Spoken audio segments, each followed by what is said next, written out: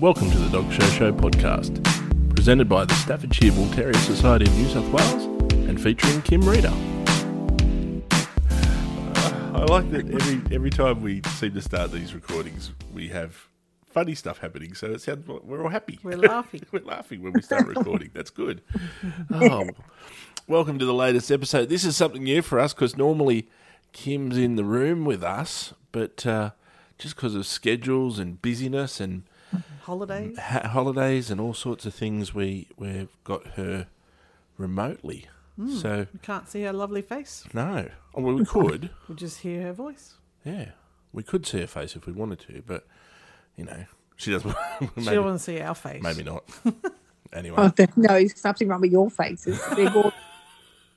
Oh, look, mine was better about 10 years ago. Barb's is still pretty good, though. Barb's gorgeous. Oh, thank you. Yes, I know. She tells me all the time. Oh, I do. You do. People tell me I used to look like Cameron Diaz, you Oh, know? far out. It was just a period of time You're about to say something else in my then. life. Right. But anyway, it's been a big week, and part of our busyness this week has been, we found that we went to the Sydney Royal Easter Show, and people do listen internationally, so the Sydney Royal Easter Show is a big agricultural show we have here in Sydney every year. It's a tradition. It's like an institution is the word I was looking for. That's right. It's an institution, but of course part of the Royal are the animal exhibits, and part of the animal exhibits are, of course, the dog shows. That's right. And so we're watching the dog show. Barb and I went, and we're fortunate enough to be going again on Monday as guests of the Staffordshire Bull Terrier Society of New South Wales Incorporated.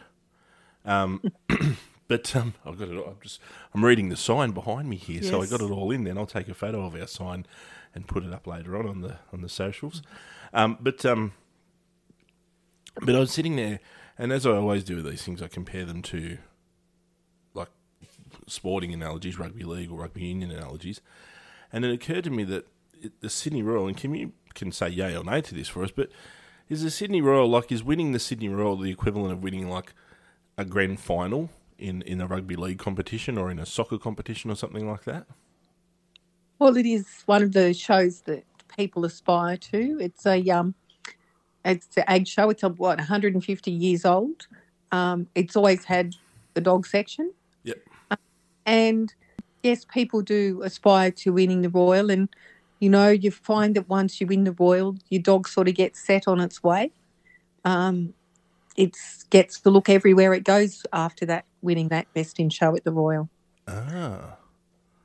So it brings up its profile. Yeah, definitely. Yeah. That's it. It does. Because people may have looked at it before, but if you're good enough to win the Royal Easter Show, you're worth a second look. Right. Okay.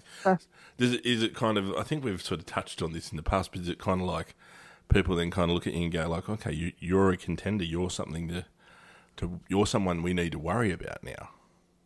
Yes, it gives you some prestige and some clout, basically, in that basically the dog has won the Royal Easter Show. Yeah. I mean, you know, some people think it makes no difference to them, but it does set you on your way, and you might hear people say the records of their dogs. You know, we won a Best in Show at the Royal, we won a runner-up Best in Show in Queensland Royal, Brisbane Royal. We've won Melbourne and Sydney Royals, Best in Shows. So, yeah, it's really, something to aspire to and when achieved. I think we mentioned the other day, last year's Best in Show winner, the Standard Poodle. Yep. The young lady who shows that dog couldn't go this year, and she put a picture up on her Facebook page with her laying on the lounge with the dog saying, "We're both not very happy today. We're not at the Royal." Oh, both a bit sad.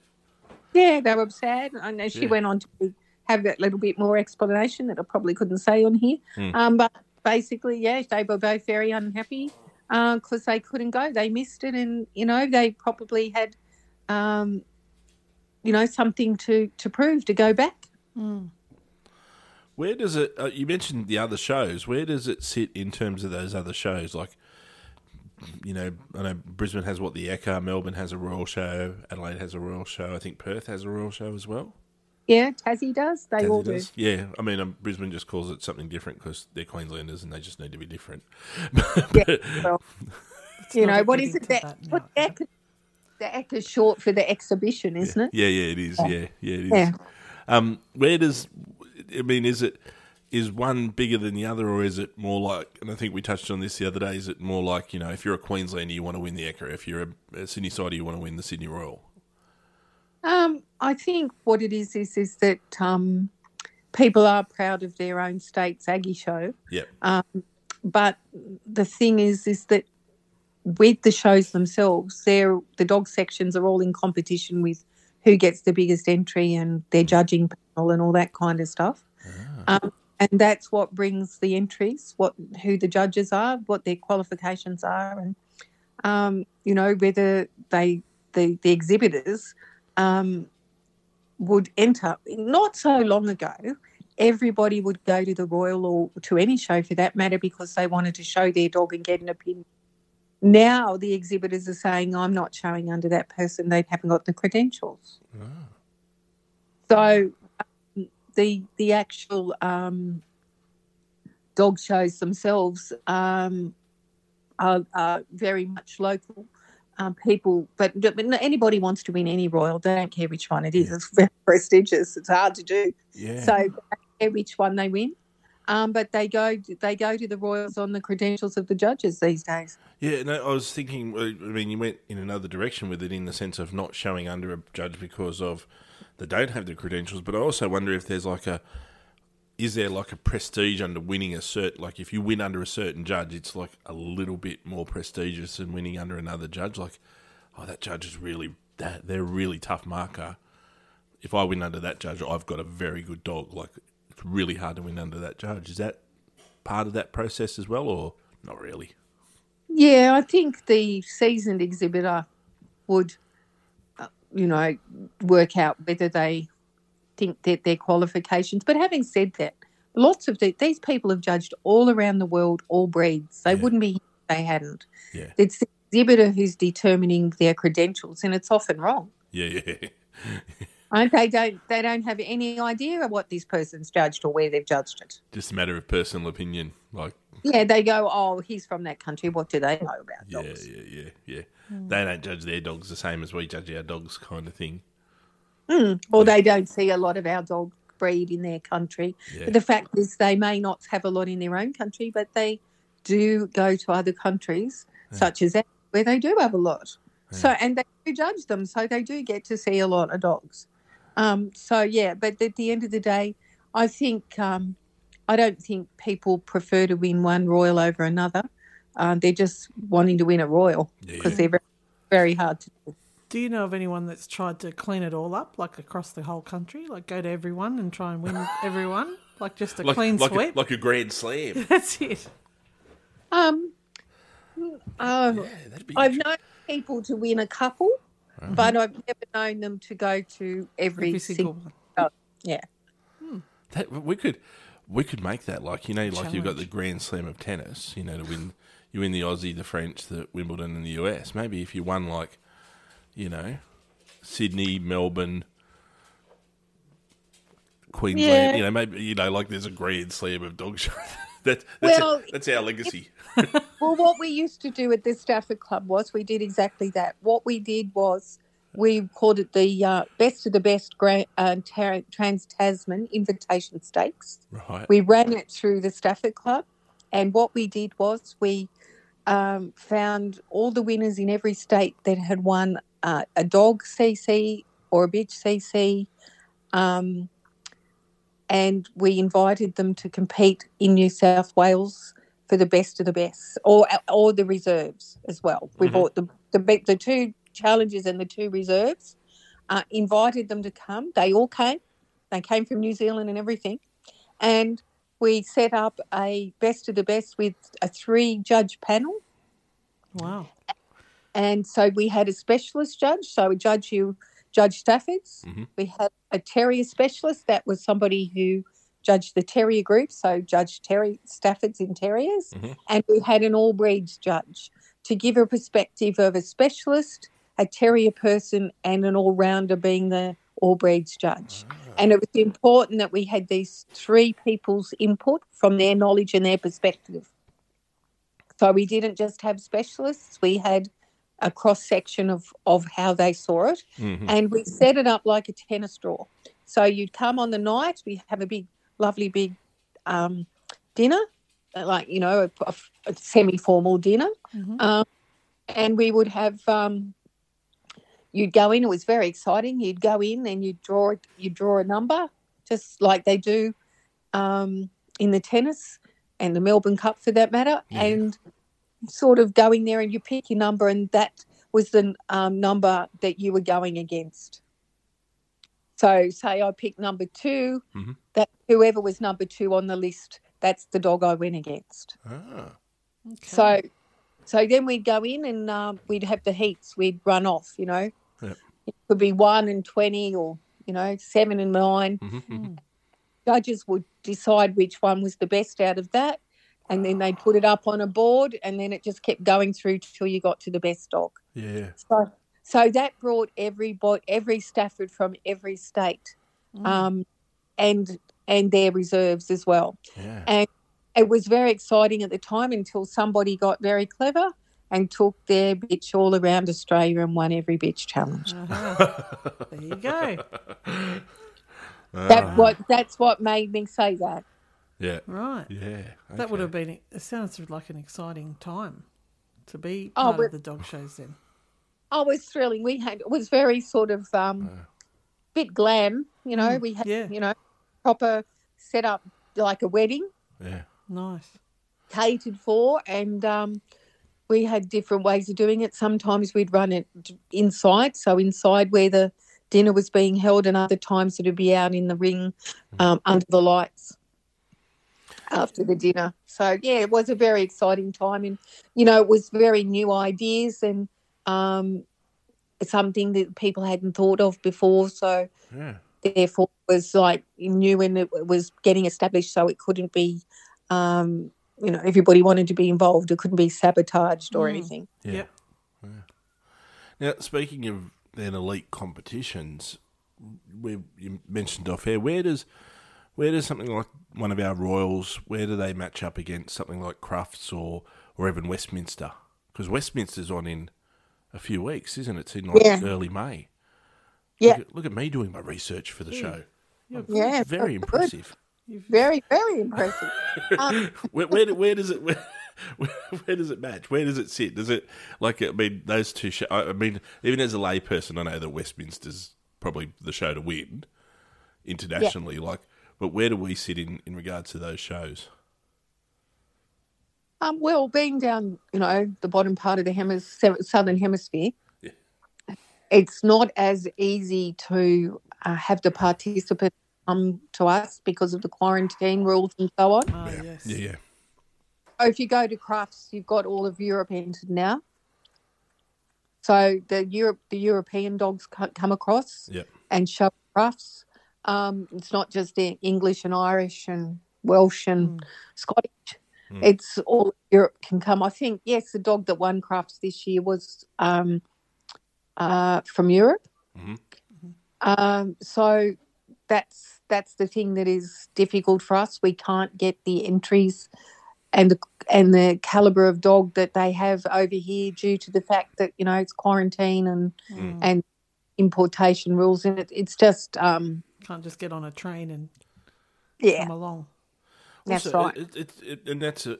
I mean, it's probably a lot of travel and a lot of expense to come out here. I mean, you know, you get these people, like you get Saudi Arabian princes that bring their horses out for the Melbourne Cup because they can win a couple of $1 million or $6 million or whatever the prize money is for the Melbourne Cup. So the prestige and the money is worth bringing your horse out and paying all that expense. But, you know, I can't imagine they're offering $6 million prize money at Crufts or at Westminster.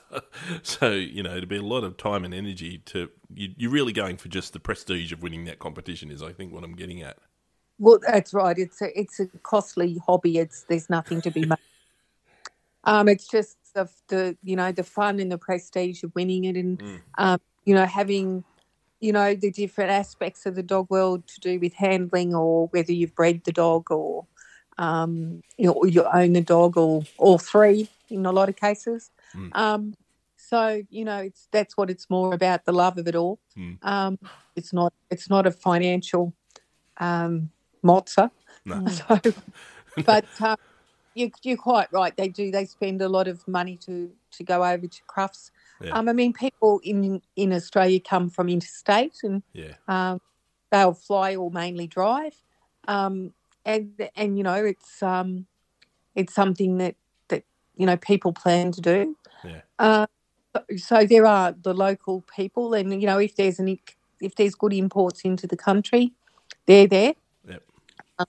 But yeah, it's a bit different from that angle. I mean, also the Americans, as we've discussed in other conversations, is that basically they do it a bit different over there, where there's people who have dogs that are put on a circuit with a handler, and they've got backing, they've got a sponsor in either the owner or someone else, where they can afford to fly them around, and they'll go to Crufts. And again, they're not restricted by the importation rules, custom, quarantine. They just fly back and forth on the plane. There's no problems. So that's the difference. So, so we are quite restricted. But having said that, we do have several shows here now that you can win a Crufts qualification. So if you win at certain levels, you are qualified to enter Crufts, because there is a qualification for Crufts. Oh, probably should be. So if you win Sydney Royal, that sort of gives you a ticket into Crufts if you can get there. Yes, that's the thing. And, people say, oh, well, why do I care about being qualified? I could never go. And you go, well, the prestige of being qualified to go there is enough, I would think. Yeah. So, at the end of the day, sometimes people can manage to go. There are people in this country that could manage to go, but it's about whether they want to, I suppose. Yeah. It's it's like the 8th place swimmer in an Olympic final is still the 8th best swimmer in the world and better than the rest of the world. So if your dog is good enough to go to Crufts, even if you can't go there, but the part of your motivation is the prestige of winning these shows and being a part of this experience, at least you get to still say, my dog could go to Crufts if I wanted to. Or Well, that's right. Pete will do advertising campaigns. You would have seen some of the advertising, and there's absolutely nothing wrong with putting on there a Crufts qualifier. No. Same as Oscar nominee. You're still good enough. That's right. So that's right. So what are your earliest memories of taking dogs to the show? How old were you when you first took your first dog to the Sydney Royal? Oh, no. Well, I'm not asking you to give up your age. No, it's all right. I think we've done that a few times. About 9 when we took Sam, our very first. Blue Sam? Yeah, we took her to the Royal. Mum showed. We were little kids. Wow. So like the first dog you owned was the first dog you took to the show? Yeah. And you had to qualify then. You had to get 3 firsts. And if you didn't have 3 firsts, you couldn't qualify. And it used to be that at a general show you had to get them. And it used to be that if you had a winning dog or bitch, that people would come and say to you, look, I'll give you your entry fee if you'll pull your dog out so I can get me first to go to the Royal. Wow. So they knew your dog was that good? Well, there was on a... Yeah, they were like uncertain that they would win today, and it was probably, the last time they had a chance to get their qualification. Yep.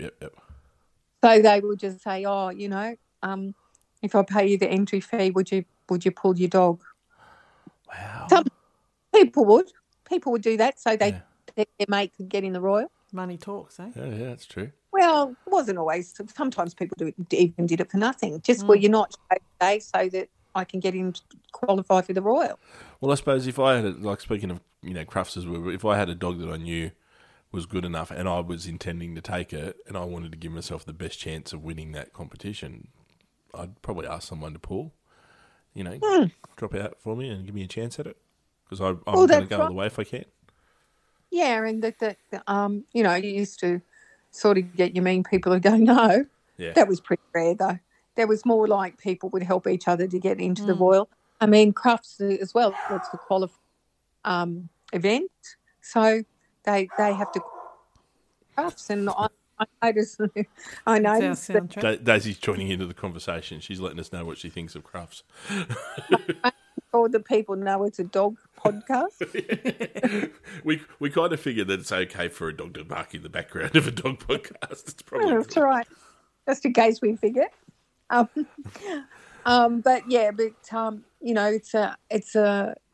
it doesn't. You don't need to qualify any longer. Yeah. But with Crufts, you still do.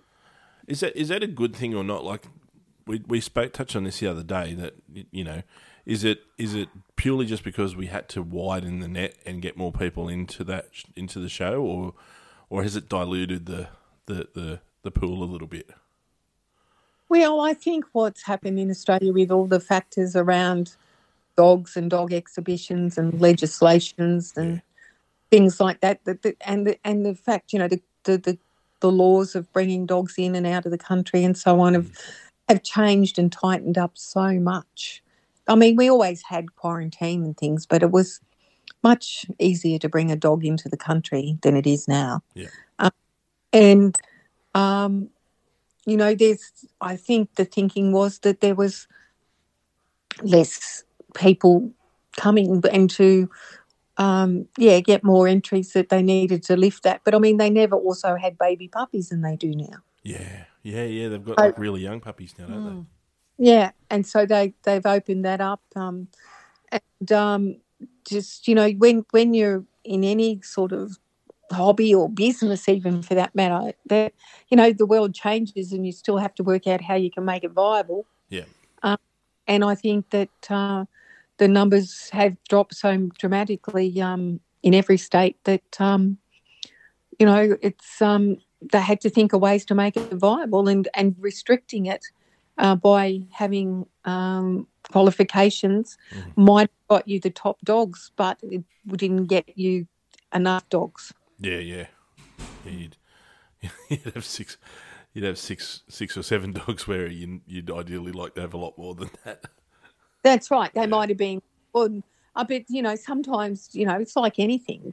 Something doesn't qualify because, the owner couldn't get to the show or whatever, and didn't make it, so you didn't get the qualification. All those other things that, that come into play, life, basically. Yeah. So it'd be heartbreaking if you won like you're back under the old system. If you won like 2 shows, but your dog was not well for the 3rd show, or you weren't well, or you couldn't make it, or whatever. So you knew you had a good enough dog. You've won a couple of shows, and you were probably going to win that 3rd show that you needed to get in, but you just couldn't get to the Royal because you needed those 3 shows. That'd be heartbreaking, I would have thought. Yeah, that's right. And also, there were a lot less shows back then. Now there's a lot of shows. Okay. But back then there was a lot less shows. So there was, if you hadn't sort of got onto it early, you probably missed out. So now it's literally just you can, I mean, you assuming your dog is good enough and your dog is good enough, you can just literally register and show at the Royal Easter Show now. Yeah. Easy. So just enter under the, the usual age groups. Yeah. And, just pay your entry fee and stick to the rules and you'll be right. Yeah. And hope for the best. Hope that your dog's good enough. Well, yeah, that's right. And, you are getting an international panel judging. Yeah. People that have, seen these breeds all around the world. Sometimes expert in some breeds. But at the end of the day,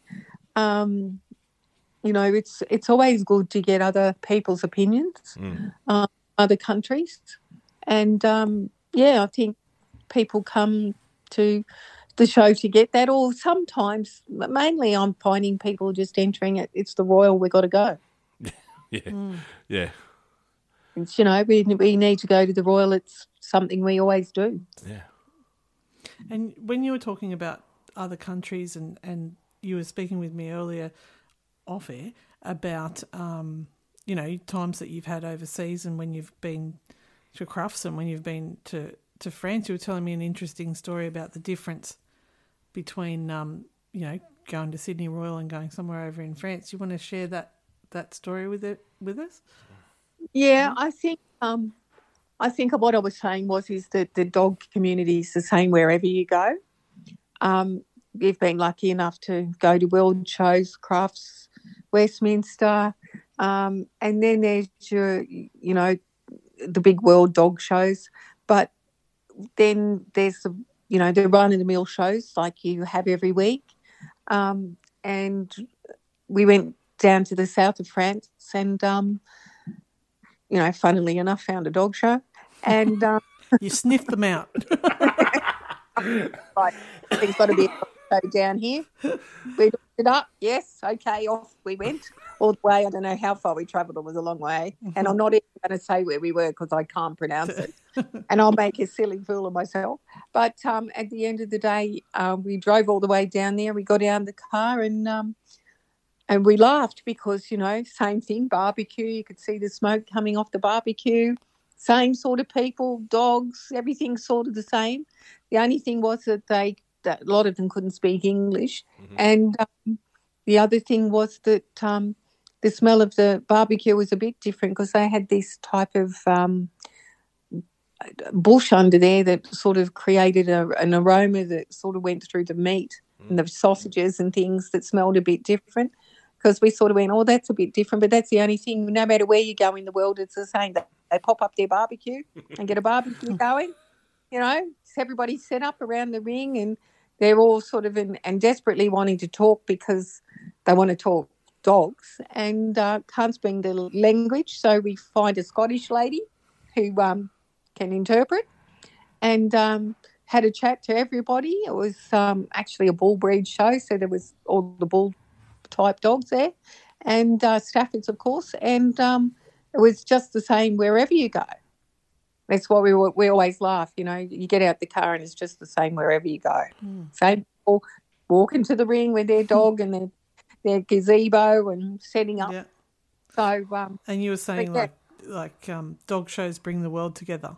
It's the same everywhere. Yeah, it's the same everywhere, and I think a lot of times that not that people need to go an excuse for a holiday, but a dog show's a good excuse to go for a holiday.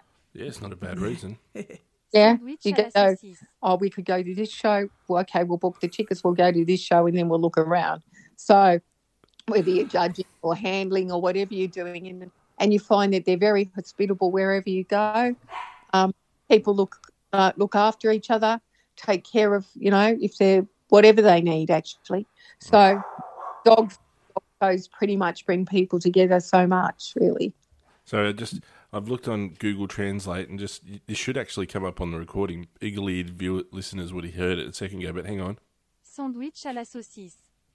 That's how to ask for a sausage sandwich in French. I can tell. So next time, if we ever find ourselves in the south of France at a dog show with a barbecue, sandwich à la saucisse. What do you ask? I couldn't hear it. What was it? Sausage sandwich. How do you go? Sandwich à la saucisse. Oh, you're very good, aren't you? I just Googled that. I just Googled that while we're talking. I don't know if it'll come up on the recording. I'll have to listen back to it. but as you were talking, I'm like, how do you ask for a sausage sandwich in French? There's certain things you need to know. Una cerveza, por favor, is I'll have one beer, please, in Spanish. So, sandwich à la saucisse. Well, we'll use that when we go to Bunnings next as well. Let's see how that goes for us. Would you like tomato sauce with that? Or the Staffordshire Bull Terrier. Je m'appelle Staffordshire Bull Terrier. No, that's my name is Staffordshire Bull Terrier. That's not right. Anyway. I think you need to quit while you're ahead, mate. I need to stop. Yeah, you're right. That's it. So we were at the show. We're at the showgrounds, and I think we spoke about this the other day. Which one do you prefer, the old showgrounds or the new showgrounds? I think you might have to explain. So for the international listeners, we have our Royal Easter show, and for many, many years it was at a site called Moore Park, which is in the city of Sydney here. They kept the old showgrounds, the basic structure over there. So the old show rink is still around there, and there's some of the older buildings and stands. But about 20 years ago, when Sydney got the Olympic Games, one of the pieces of infrastructure that they built was a brand new showground complex with the Olympic Stadium as a part of that, and an arena, like an entertainment arena. And, of course, we've got the show ring and the associated buildings. I love the old showgrounds just because of the character and the tradition, just the vibe that it had out there, the history of that and that place. But, of course, we needed a new showground, and it maybe we didn't, but they built the new showgrounds. It's kind of purpose-built. The idea at the time was the old showgrounds were, a little bit cramped and not fit for purpose anymore. So, but for you, having been at both and been in both those environments, which one do you like better? Well, as far as the atmosphere goes, and I suppose it was the times that you've got to remember back then. Yeah. I think the old showground was probably my favourite, but all dog people of my era will tell you that they preferred the last one. It had a character about it. Yeah. And as with new things, whatever they are, when you do that, it's a bit clinical. Yeah. So if we remember the old showground, it was had beautiful trees in the rings. Yeah. And it was probably too small now, yeah. but it was set up in a way that everybody was very comfortable. And I don't know that actually the show rings and the dog pavilion itself was too old or anything, but I do believe that the other areas like the horse area and the cattle area and all that needed a total revamp as well. And so we just sort of were part of that. Yeah. I don't think that our area there was too broken down, but the rest of it probably was. The new showground's very good, but as very clinical, not made with wood or anything like that. It's all plastic and steel and So it's very clinical. Where the old one was more like a country atmosphere, a country vibe, where you had all the straw and the hay. You'd walk in and the smell of the cows and the cow dung and all that stuff would just oh yes, we're in the country. That's how it would feel. Yeah. Where the new one is they run around with shovels and stuff everywhere. There's not a mess. All up. Yeah. Yeah. So I think that's probably the atmosphere was very countrified in the old showground. And is it? I mean, obviously it is. But from a handler's perspective, because I guess we're trying to give people who want to be handlers an insight. Is it very different handling at the Easter Show? Like, did you get nervous handling there? Did you get nervous being a part of that experience? Did you feel the extra expectation of being at the Sydney Royal versus other shows? Yeah, pressure. Well, yeah, I think it's more about the anticipation of wanting to win that award there. Yeah. And that makes you nervous in that it's a big event and you really want your dog to do well and you want your dog to perform and, you want everything to go okay. I think that's more of the excitement. But I think we've mentioned in last podcasts before that, when we were kids and even older, we wouldn't sleep the night before. We'd be up all night, packing, bathing dog, whatever. That's and right. then we'd go, it's too late to go to bed. That's right. And getting into the show at like 3 o'clock or 4 o'clock in the morning. Yeah. Yeah, well, we'd get there. Well, you have to be benched so early and everything. There's, cut-off times for benching and all that sort of things. So, yeah, you were up, at the crack of dawn and, everybody hadn't slept, so they were pretty quiet driving down there, I always remember. Yeah. But once you're out the car and exhaust systems go. And I think those days, we've mentioned before, we used to pack food and teapots and whatever. And, they had a really good kitchen where you could, use stuff.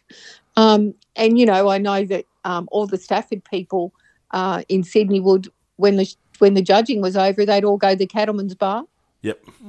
Leave the kids with the dogs. Yep. Go to the Cattleman's Bar. When they come back, then the kids would go and get their show bags. Yep. When you go to the Ekka, when the judging was over, you'd go down the Strawberry and ice cream. That's where all the Stafford people used to go in those days, down the Strawberry vans and buy strawberries and ice cream and stand and have the post-mortem there of the judging. Yeah. So, yeah, it was it's a bit different now. I don't know that they You miss those days. Yeah, I think so, because it was just a ritual, if you know what I mean.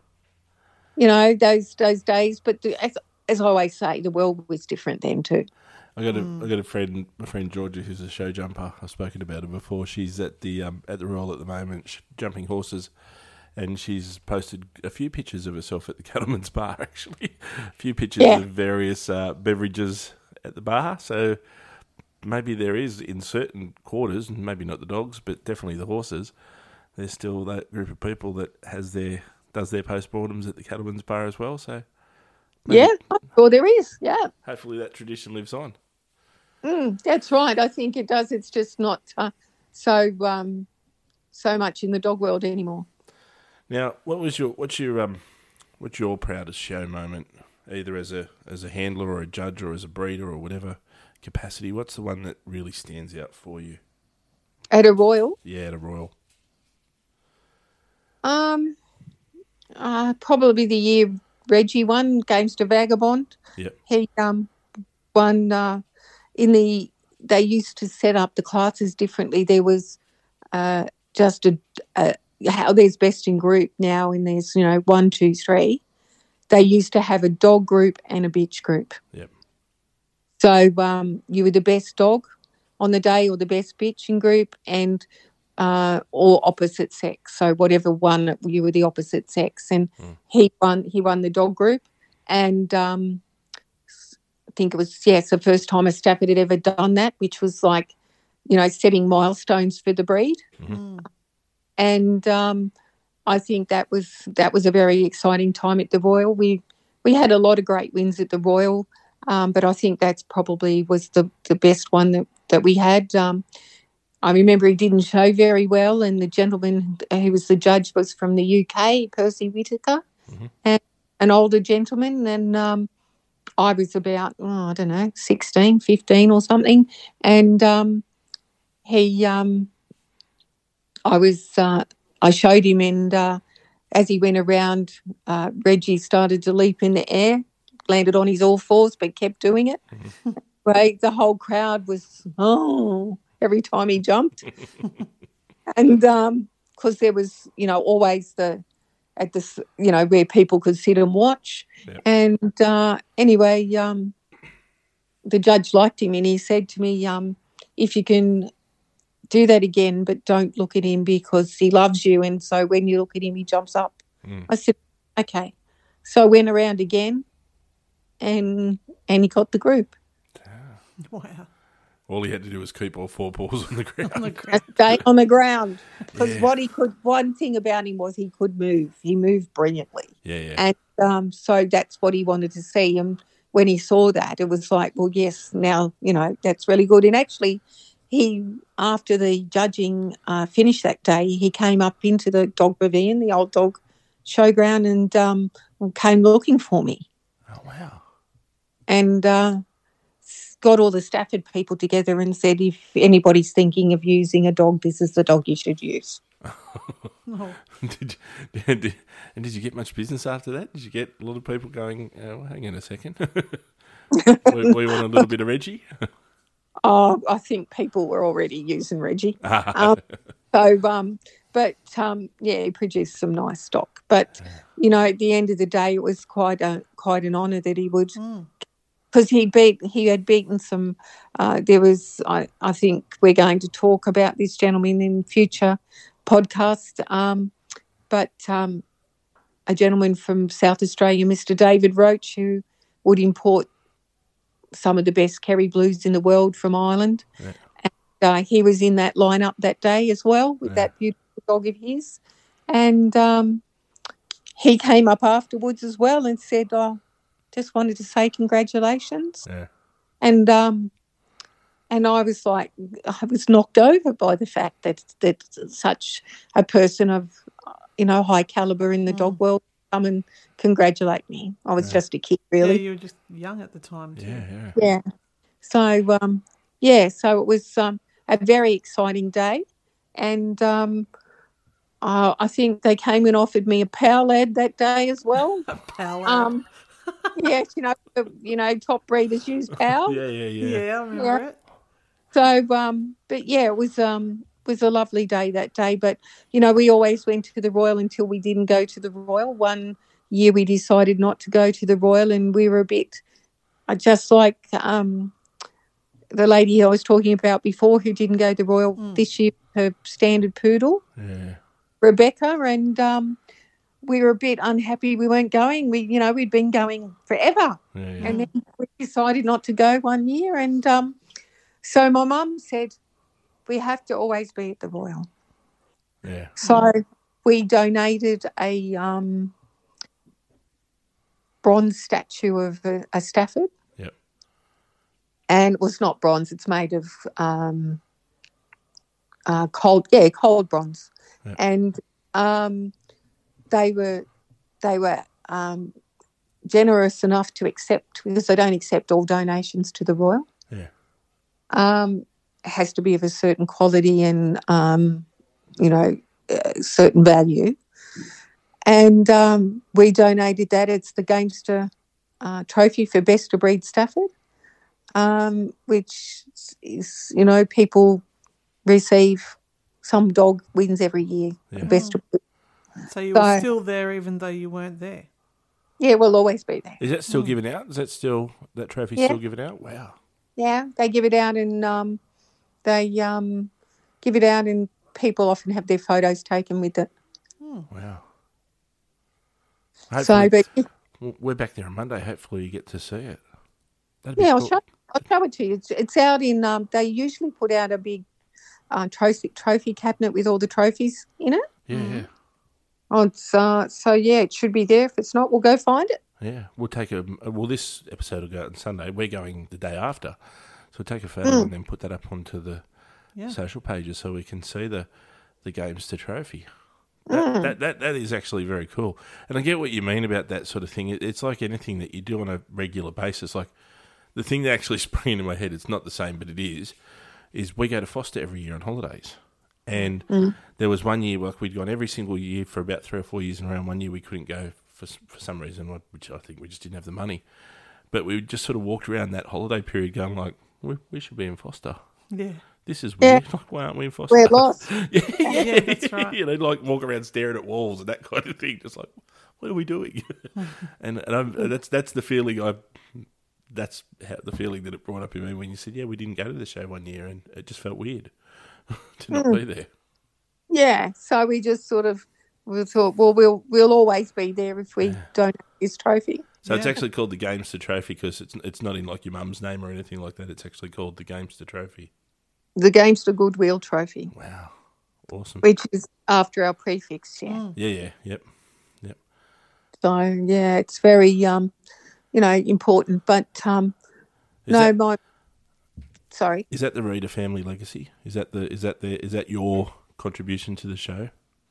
Yeah, I think that would be right. Yeah, it's something that would be there forever. And I mean, there's other trophies there from people like 100 years ago. Yeah. So so that we would always be at the show.